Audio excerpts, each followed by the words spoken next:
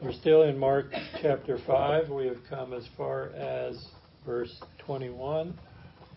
So we'll read starting there. It says, "When Jesus had crossed over again by boat to the other side, a great multitude gathered to him, and he was by the sea. And behold, one of the rulers of the synagogue came, Jairus by name, and when he saw him, he fell at his feet and begged him earnestly, saying, 'My little daughter lies at the point of death. Come and lay your hands on her that she may be healed and she will live.' So Jesus went with him, and a great multitude followed him and thronged him. And now a certain woman had a flow of blood for 12 years, and had suffered many things from many physicians. She had spent all that she had, and was no better, but rather grew worse. And when she heard about Jesus, she came behind him in the crowd and touched his garment, for she said, 'If only I may touch his clothes, I shall be made well.' Immediately the fountain of her blood was dried up. She felt in her body that she was healed of the affliction. And Jesus, immediately, knowing in himself that power had gone out of him, turned around in the crowd and said, 'Who touched my clothes?'" I don't know that he said it like that. "Who touched my clothes?" But his disciples said to him, "You see the multitude thronging you, and you say, 'Who touched me?'" And he looked around to see her who had done this thing.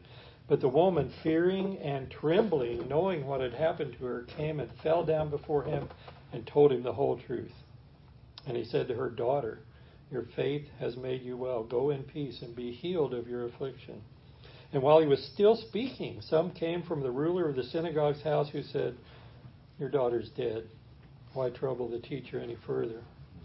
As soon as Jesus heard the word that was spoken, he said to the ruler of the synagogue, "Do not be afraid, only believe." And he permitted no one to follow him except Peter, James, and John, the brother of James. And he came to the house of the ruler of the synagogue and saw a tumult and those who wept and wailed loudly. And he came in, he said to them, "Why make this commotion and weep? The child is not dead, but sleeping." And they ridiculed him. But when he had put them all outside, he took the father and the mother of the child, and those who were with him, and entered where the child was lying. Then he took the child by the hand and said to her, "Talitha Kumi," which is translated, "Little girl, I say to you, arise." Immediately the girl arose and walked, for she was 12 years of age, and they were overcome with great amazement. But he commanded them strictly that no one should know it, and said that something should be given her to eat. We see the miraculous, we see the practical. Raises her from the dead, give her something to eat. Jesus returns here to, it says, the other side of the Sea of Galilee. That's really his side. He had gone over to the other side last week to meet the demoniac among the tombs and cast those legion of spirits out of him. So his headquarters have been in Capernaum, so it's likely that he's come there, but we're not given the location specifically. One account does say that he came to his own city, and we know it was a seaside city, so it wasn't Nazareth. And so this multitudes gathered to him. Huge crowds have begun to follow Jesus continually. You can imagine, here's a man who heals diseases and afflictions. He casts out unclean spirits that are tormenting people. He performs miracles by his commanding words and draws a crowd. In this situation, we see two circumstances vying for Jesus' attention at the same time, sort of parallel events. You know, he's in the body. He's going to be interrupted. He deals with one thing at a time, right? We no longer have to be concerned about him being busy with something else when we call upon him, because he's infinite and he can hear and know all the things that we would cry out to him about. But these two situations he's confronted with. First, Jairus comes to Jesus. He's a ruler of the synagogue, no doubt quite familiar with the teachings and works of power of Jesus if he's in a synagogue there in Capernaum, and he believes in Jesus. He falls down before Jesus and begs him concerning his daughter, who he says is lying near death or at the point of death. His faith is expressed in his statement as he says, "Come and lay your hands on her that she may be healed and she will live." He has faith in the power of Jesus to heal sickness, even serious sickness, deathly sickness. His faith is not quite as great as the centurion's faith because he thinks Jesus has to come there and lay his hand on her to raise her from the dead. Well, to heal her at this point. Remember the centurion said, you don't need to come to my house. His servant was ill, and he said, I'm a man under authority, or man over people in authority. I can tell them, go do this, go do that, and they do it. And he said, all you have to do is speak the word, Wow. Jesus said, I haven't seen such great faith even in Israel. But Jairus' faith will be put to a greater test. Where is faith when all hope seems to be gone? Meanwhile, the crowd, described as a great multitude, is following Jesus to Jairus' house. Now, the phrase in the Greek is many people. The implication is that the group is disorganized. There's a tumult. It's chaotic. It's not violent, but it's quite raucous. We're told that the crowd was thronging Jesus, that is, pressing in on him, pressing him on every side. This is the same word used in the winepress for crushing the grapes. People were bumping and jostling one another, including Jesus. In this scene is a certain woman. As is common with many people in the Gospels, we never know her name.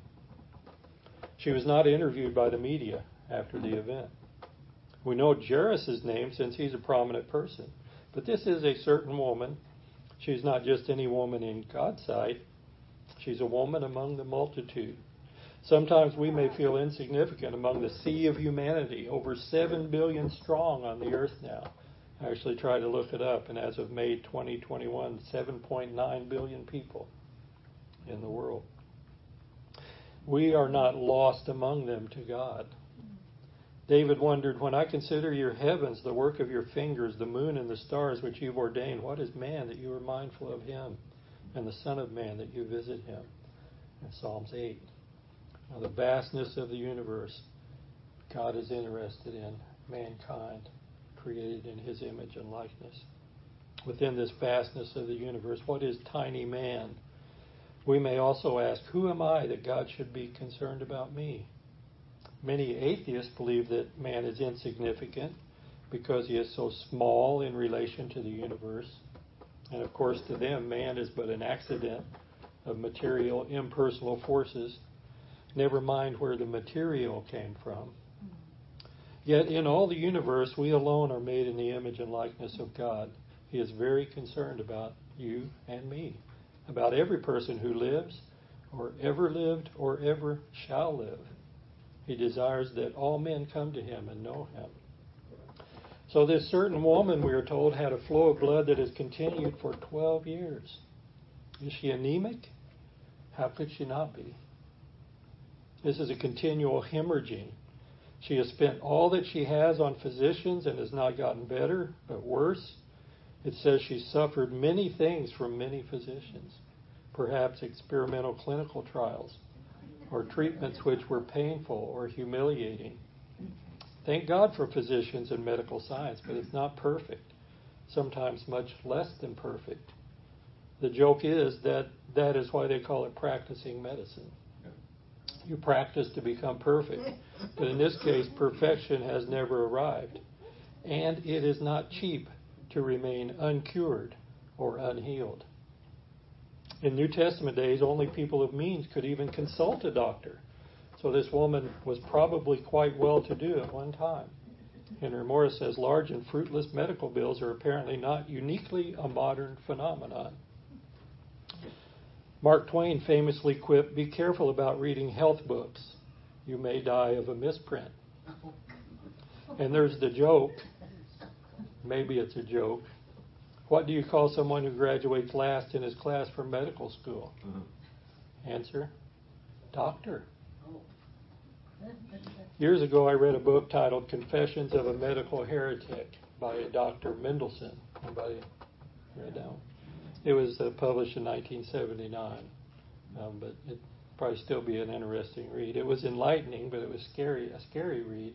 At one point, Mendelsohn talked about, this was probably in the 70s, the doctors in New York City went on strike, and the death rate plummeted.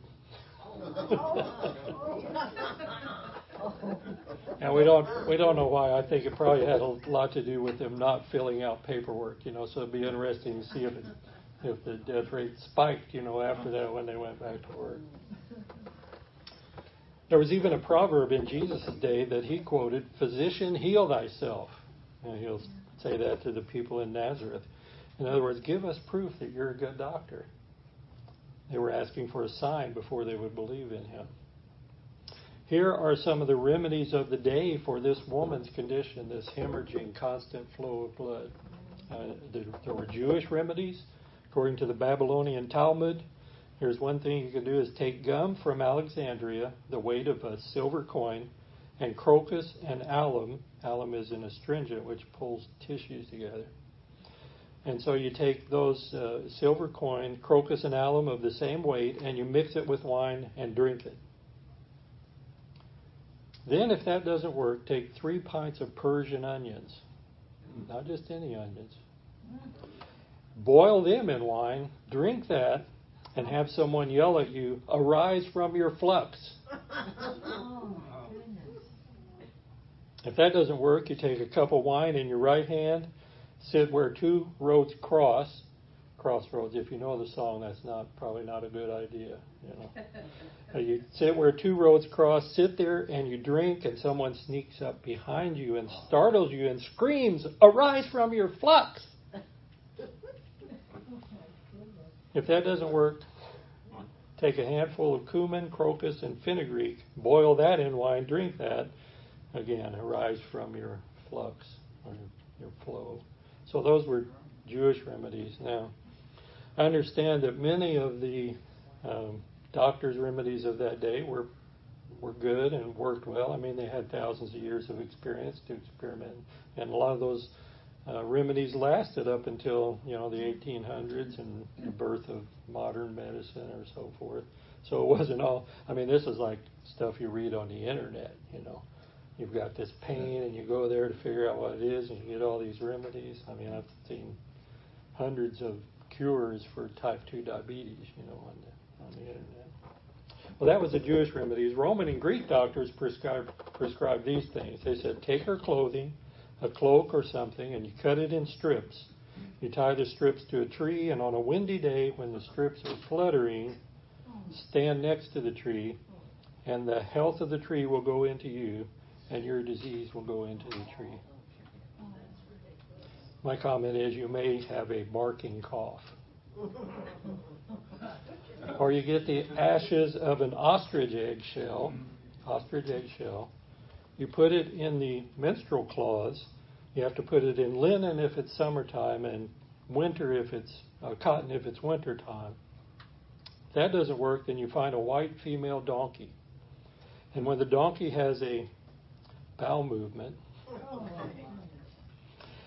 you pick barley corn out of her dung. You wash it, of course. We're not uncivilized. You crush it. You can use it as a poultice in a menstrual cloth again, or you can ingest it. This measures the level of your desperation. In this case, if you ingest it, you use the whole barley corns. You don't have to crush them. Now, here's the thing. If they pass through your system in one day, your bleeding will stop for 1 day. If they pass through your system in 2 days, the bleeding will stop for 2 days. If they pass through your system in 3 days, it'll stop for good. So you take these barley corns, you ingest them, and you got to do what you can to slow down your system,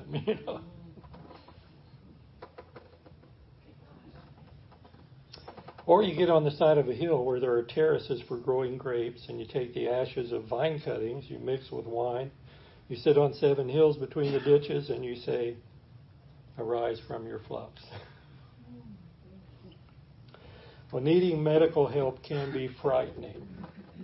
And sometimes help is beyond the ability of medical science. There is then only one place left to go. Nothing is impossible for God. And we know that He is able to heal all people of all conditions at all times. But we often do not know His will for a specific person and specific condition at a specific time. But there's no reason not to try and reach out and touch the hem of his garment, as this woman did. What is there to lose? What if this woman had decided, nah, I'm just being overly optimistic. There are too many people here. I'll just go home and be unclean. It's been 12 years. What's another 12? We do not know how old this woman is, but we do know that passing blood would render her unclean, as in her customary impurity or in her menstrual cycle. She did not, as the leper, have to go around yelling unclean, covering herself in a certain way, or remaining completely isolated from all others. Yet this was both a physical ailment and her shame. Consider the law regarding bodily discharges for a woman. It's in Leviticus 15, starting in verse 19. It says, if a woman has a discharge, and the discharge from her body is blood, she shall be set apart 7 days, and whoever touches her shall be unclean until evening. Everything that she lies on during her impurity shall be unclean. Also everything that she sits on shall be unclean. Whoever touches her bed shall wash his clothes and bathe in water and be unclean until evening. A lot of uncleanliness going on here. And we're talking ritual, spiritual, being spiritually unclean.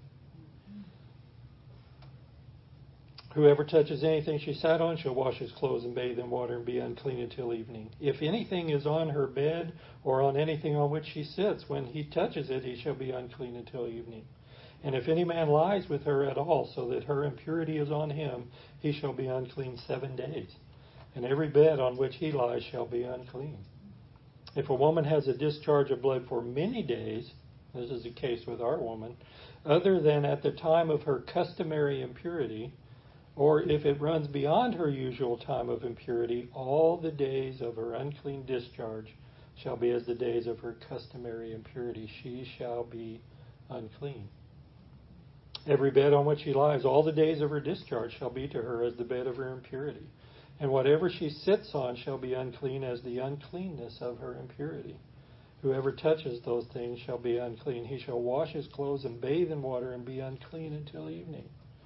You can see the desperate situation of a woman in this condition and our woman as she thinks about approaching Jesus. And she's among this crowd, jostling everyone. All the people that touch her, unbeknownst to them, are being rendered unclean. If she touches Jesus according to the law, he should be unclean. And of course, that never happens with Jesus. He touches the leper. They become clean. He doesn't become unclean.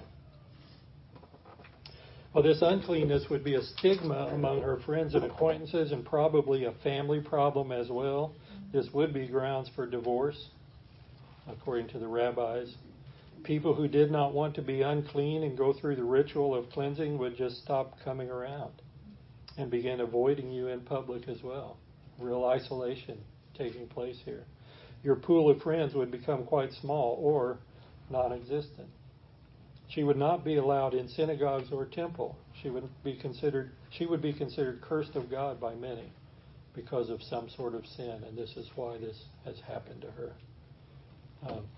G. Campbell Morgan says, by the very law of her people, she was ostracized from all society, must not come into contact with her old friends. She was excommunicated from the services of the synagogue and thus shut out from the women's courts in the temple.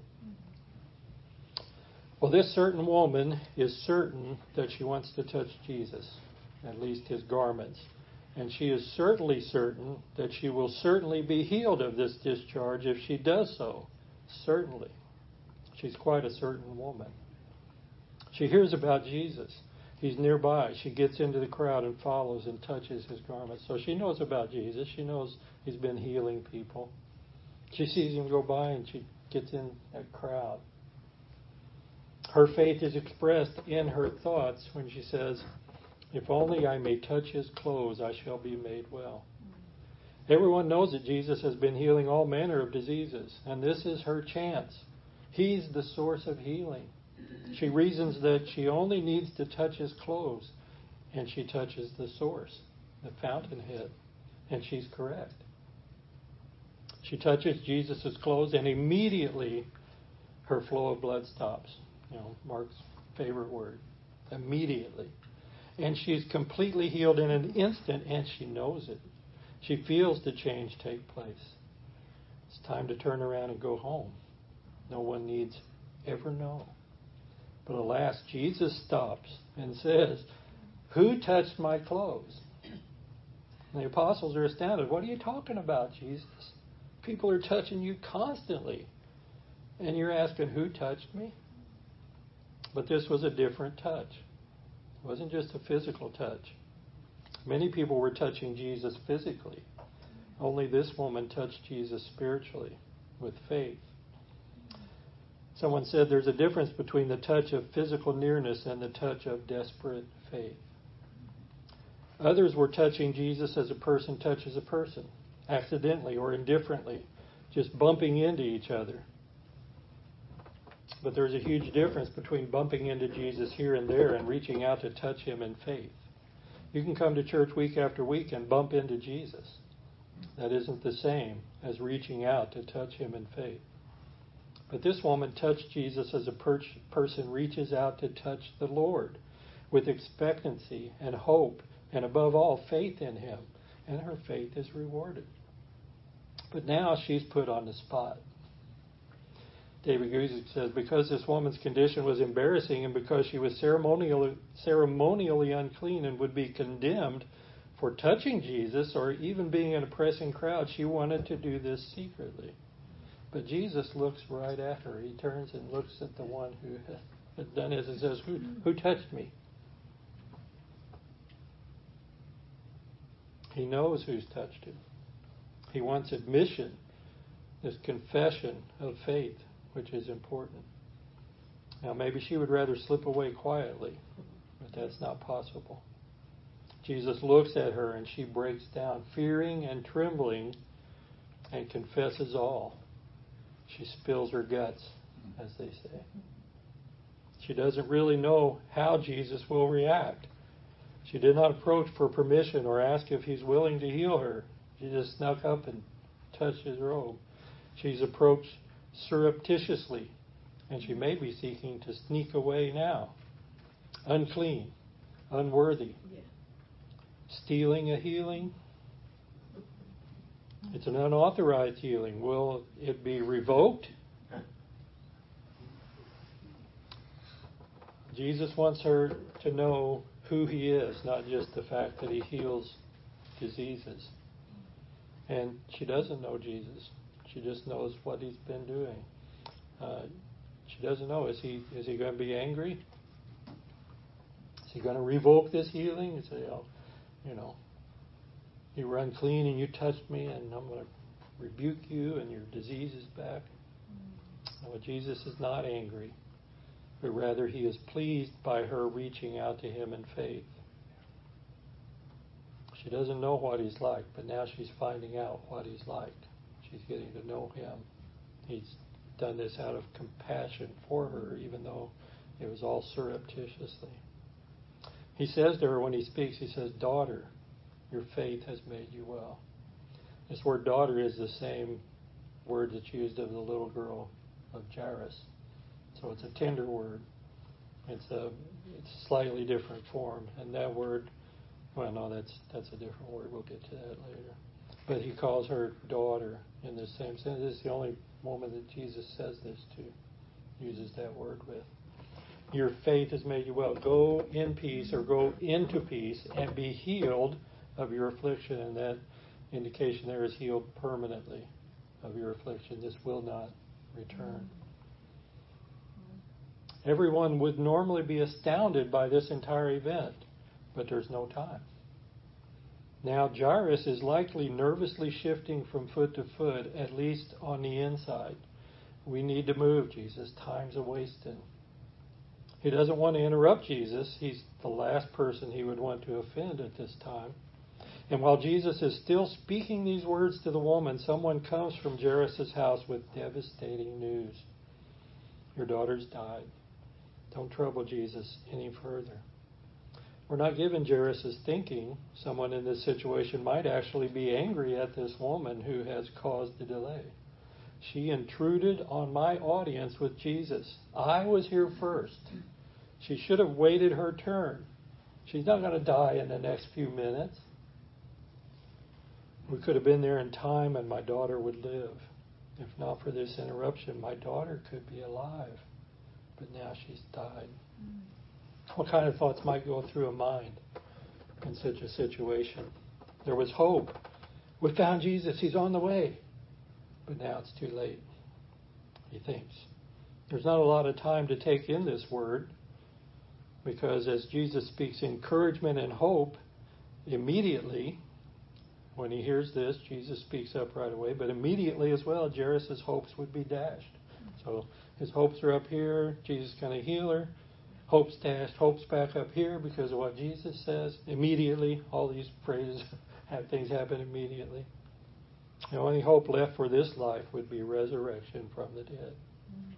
Resurrections from the dead are fairly rare, even in the Bible.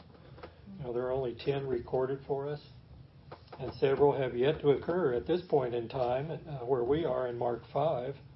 This is the first in Mark's Gospel. The widow of Nain's son may have been earlier, and it's recorded in Luke's Gospel. Nain would have been some distance away, and it's a short time frame, so Jairus may possibly have never even heard of that.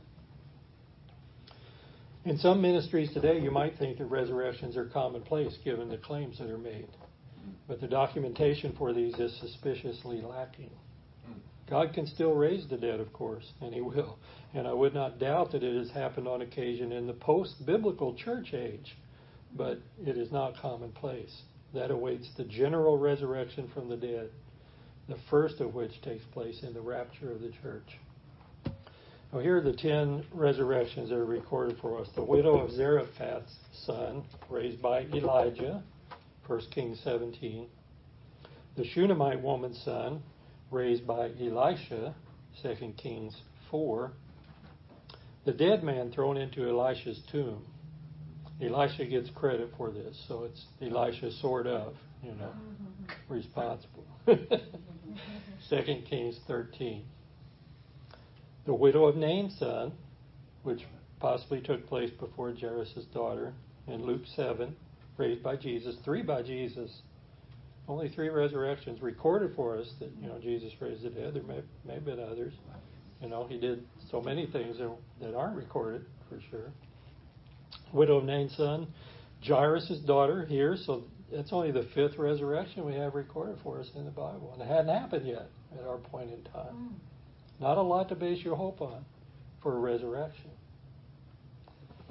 Mark 5, Jesus. Lazarus by Jesus in John 11. Actually, there's another one by Jesus, but he's collaborating with some other people. They're called the Father and the Son. Many saints in Matthew 27. After the resurrection of Jesus, they go into the city and proclaim things. So raised by God. Jesus' resurrection is number 8. He was raised by God, but God means the Father, Galatians 1:1, and Ephesians 1:17 through 20. It also means the Son, John 2:19, destroy this temple in 3 days, I will raise it up. And John 10:18, where he says, no man takes my life from me, I lay it down, and I take it up again. And then by the Spirit, Romans 8:11, raised by God's Spirit from the dead. So the Father, the Son, and the Spirit all involved in the resurrection from the dead of Jesus.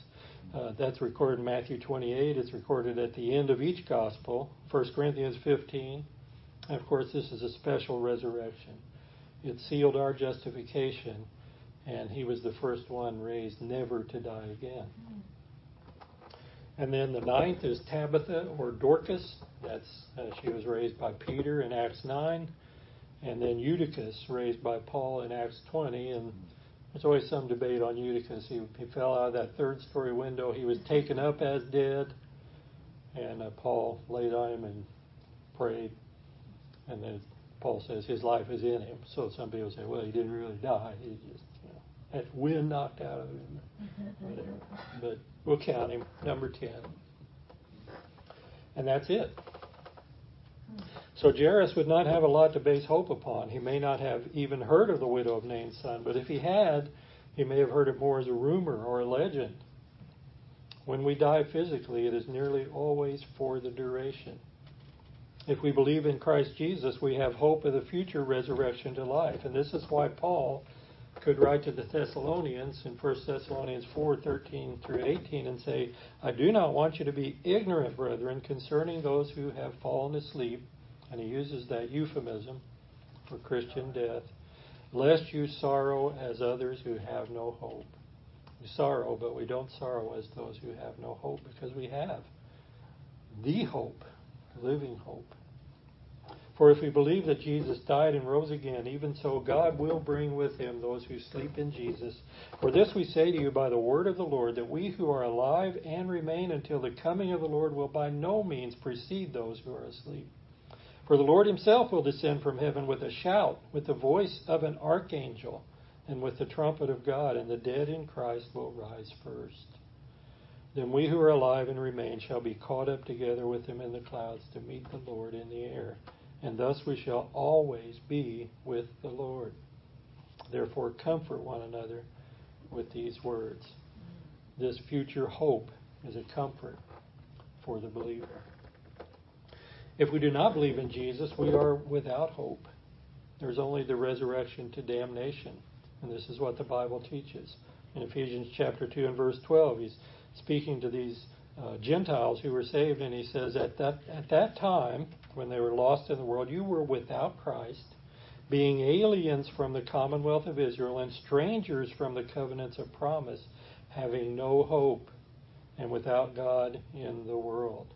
So they were without Christ, therefore they were without God, therefore they were without hope. You can't be with God without Christ. He's the only way. Well, the good news of salvation can only be appreciated in the light of the reality of the situation, which is the bad news of eternal death, apart from that salvation that God freely provides to those who are willing to be reconciled to him. Well, we're told as soon as Jesus hears the word that was spoken that she has died, don't bother the master anymore. As soon as, in the New King James, is the same word, immediately. I guess they got tired of translating it with the same word all the time. So Jesus hears it, and the word is overhears. So he hears what's going on as he's still speaking to the woman. It's while he's still speaking, this guy comes and says this. So he overhears it. The word can also mean ignores, and it's he both overhears and probably ignores it because it's not the end. So he hears the word that's spoken. He says to the ruler of the synagogue, do not be afraid, even in the face of death. Only believe. The tense of this statement says you must stop being afraid and you must keep believing. So it's a continuous action. Life has departed from the body, but hope has not departed because Jesus is present. Jesus encourages Jairus to believe in him and what he's able and willing to do because Jesus has the power over life and death. Jesus only allows Peter, James, and John to accompany him from this point. This appears to be the first time these three are set apart and taken with Jesus in certain situations. It happens here, happens on the Mount of Transfiguration, in the Garden of Gethsemane as he goes further along to pray. David Guzik says often these are considered the inner circle of Jesus' disciples. Yet it could be just as true that Jesus knew he had to keep a special eye on these three. In other words, they may have needed this a lot more than the other ones. And I think that's why God makes some people Bible teachers. He says, I've got to have a close watch on this one. Well, these three accompany him now to Jairus' house where they encounter the mourners already on the job, weeping and wailing. There's a tumult going on. Mourning was a very loud and demonstrative affair, and many times professional mourners were hired for the occasion. Actually, in the day, well, this is after the day, but at the time that Jesus is dealing with this here, even the poorest man was required by common custom. So we have our funeral customs, right, which end up costing a lot of money usually. Well, by common custom, even the poorest man had to hire a minimum of 2 flute players and 1 professional mourner in the event of his wife's death. So it's probable that the one who held the rank of synagogue ruler would be expected to hire a large number of professional mourners. So you have these mourners here, they're weeping and wailing. The immediate family would likely be mourning quietly in great grief, sorrow of heart. And Jesus confronts the mourners and asks, why make this commotion and weep? He has no patience for false grief. He says, this child is not dead, but sleeping. And they ridiculed him. Literally, they kept ridiculing him. It's another constant action. Another gospel says they laughed him to scorn. They made fun of him and his statement. And it is a pretty unbelievable statement. But this reveals the character of their mourning. It's hollow, noise alone. They do not have the brokenness of heart for this child or the family. It's a job. Jesus is telling the truth. He uses the believer's euphemism for death, that of being asleep. The body sleeps in death. The soul of the believer goes to be with God in his presence, awaiting the resurrection of the body. 2 Corinthians 5, first 10 verses. Jesus knows this daughter of the ruler of the synagogue is a believer because he says she's asleep. Jesus put the scoffers outside, and he goes into the girl's room with the father, mother, and his 3 companions. In verse 41 of Mark 5, it says, he took the child by the hand and said to her, Talitha Kumi, which is translated, this is Aramaic, little girl, I say to you, arise. And the word that's translated little girl for us is derived from the word for little lamb. So a very tender word in speaking to this daughter. And so Jesus knows, she's 12 years old, but she's a believer in him. And they've raised her to believe in the God of Israel. So this is very much as Jesus spoke to the widow of Nain's son. Said, young man, get up. He spoke to Lazarus. He had to tell him to come out of the tomb because he had already been buried for 4 days. But he simply speaks to them, saying, get up, come out from among the dead. And they come out, back to the land of the living. Jesus is the Lord over life and death. In John chapter 5, beginning in verse 25, he says, most assuredly I say to you, the hour is coming and now is when the dead will hear the voice of the Son of God, and those who hear will live. For as the Father has life in himself, so he has granted the Son to have life in himself, and has given him authority to execute judgment also, because he is the Son of Man. Do not marvel at this. Don't be surprised. For the hour is coming in which all who are in the graves will hear his voice. That time yet to come. And they'll come forth. Those who have done good to the resurrection of life, and those who have done evil to the resurrection of condemnation. In John 11, when Jesus is going to Lazarus' family after he has died, in verse 21, Lazarus' sister Martha says to Jesus, Lord, if you had been here, my brother would not have died. Very much like Jairus. Come and heal them before they're gone. But even now, she says, I know whatever you ask of God, God will give to you, but I'm afraid to ask you for that. And Jesus said to her, your brother will rise again. And Martha said to him, I know that he'll rise again in the resurrection at the last day. And Jesus says to her, I'm the resurrection and the life. He who believes in me, though he may die, he shall live. And whoever lives and believes in me shall never die. Do you believe this? And she says, yes, Lord, I believe you're the Christ, the Son of God, who is to come into the world. He is the life. He is the resurrection. If anyone's to have life, it will be at his command. In John chapter 5 again, verses 39 and 40, he tells these people who are challenging him, you search the Scriptures, for in them you think you have eternal life, but these are they which testify of me. But you are not willing to come to me that you may have life. He wanted all to come to him and receive the life that he had to give, but some were not willing to come. These were not willing to come. He gives life to those who are willing to come to him. The last part of verse 40 here is the appeal. Come to me that you may have life. In verses 42 and 43 of Mark 5, then it says, immediately the girl arose. No one delays when Jesus gives a direct command. When he speaks to the dead, he says, get up. They respond.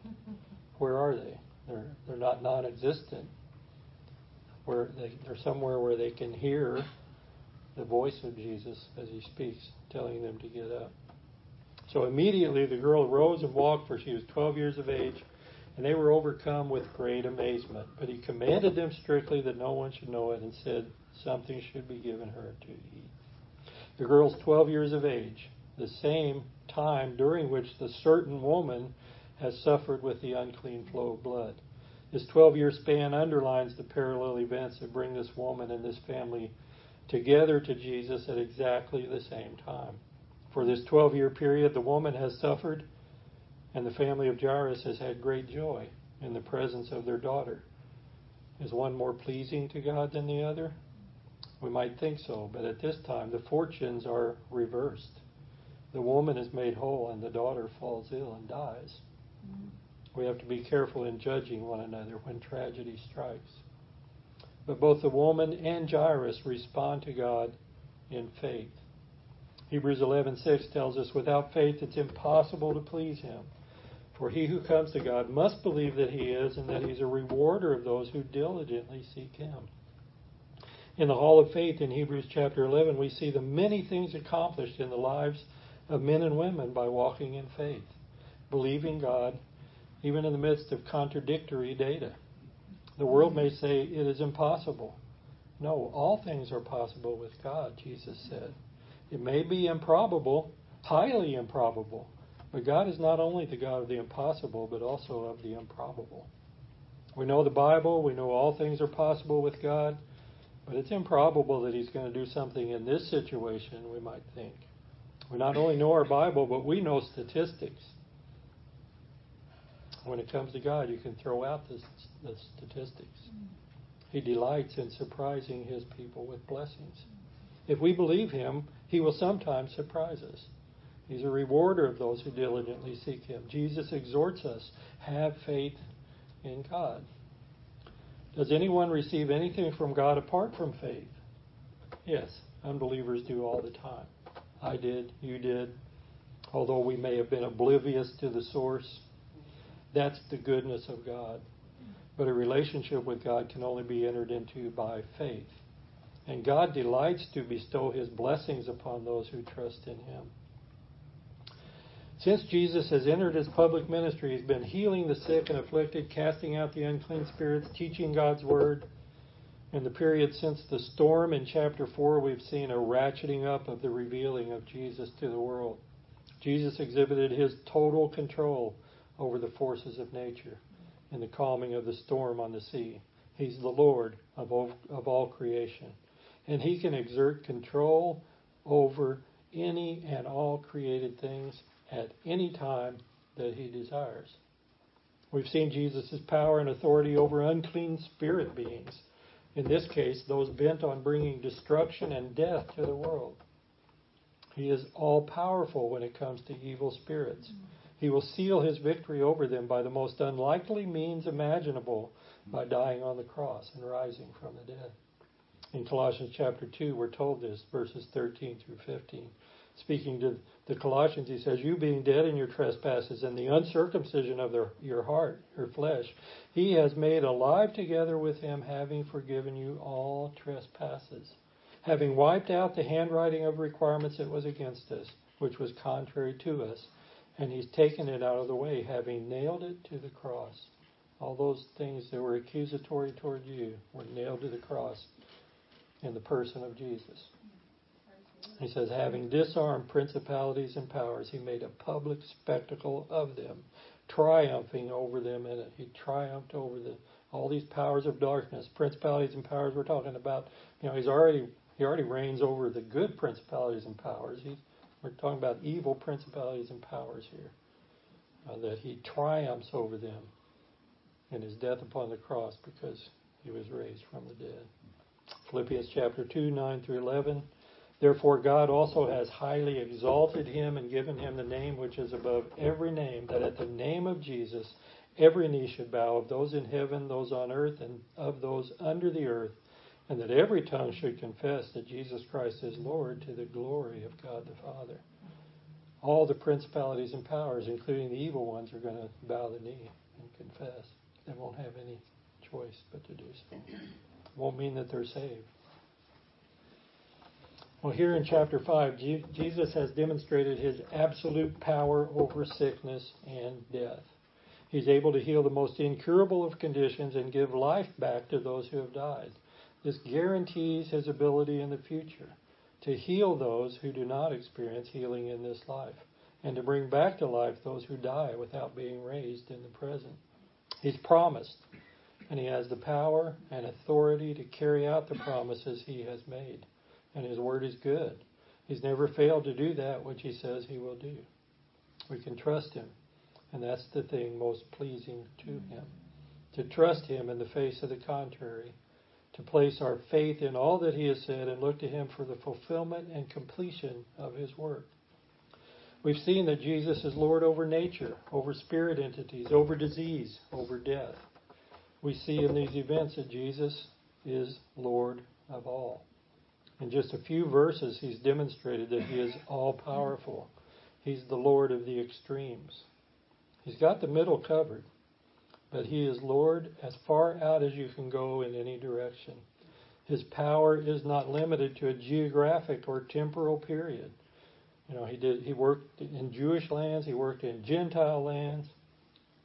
He works on land, sea, or air.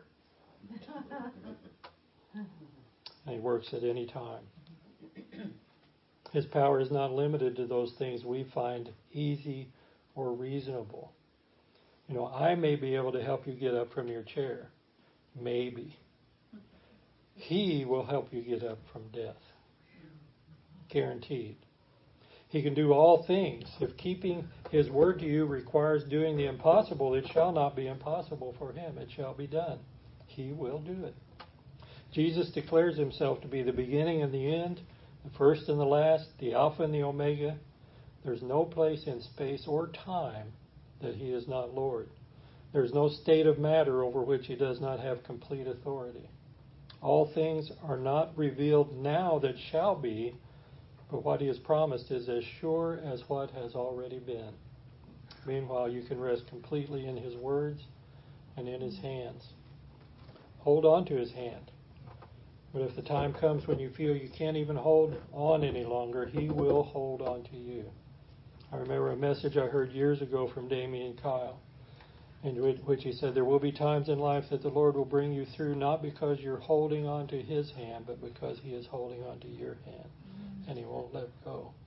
And I saw a condensed text of his message, and what he actually said, it was after I recorded this from memory, what he actually said is, you're not going to come through because of your grip upon him. It's going to be his grip upon you by which you will come through whatever that situation is. So he's the Lord of the beginning and the end. He's the Lord of the temporal and the eternal. He's the Lord of life and death. He's Lord of the past, the present, and the future. He's the Lord of the chronic or prolonged affliction and the acute or sudden disaster. Whatever your condition or your need, he is the Lord of all. And you can still reach out and touch Jesus as certainly as this certain woman did. In Hebrews chapter 4, verses 14 through 16, and taking this from the King James Version because it uses the word touched. In verse 14 it says, seeing then that we have a great high priest that has passed into the heavens, Jesus, the Son of God, let us hold fast our profession. For we have not an high priest which cannot be touched with the feeling of our infirmities. We can still touch him, but was in all points tempted like we are, yet without sin. The New King James is correct. I mean, he cannot be touched with the feeling of our infirmities. He sympathizes with us. He understands what the situation is. He can have compassion on us, not just because of his nature, but because of his experience and his understanding.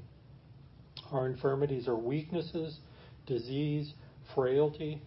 He knows the sorrows of bereavement. He was tempted in all ways like we are, yet without sin. And concluding in verse 16, he says, "Let us therefore come boldly unto the throne of grace, that we may obtain mercy and find grace to help in time of need."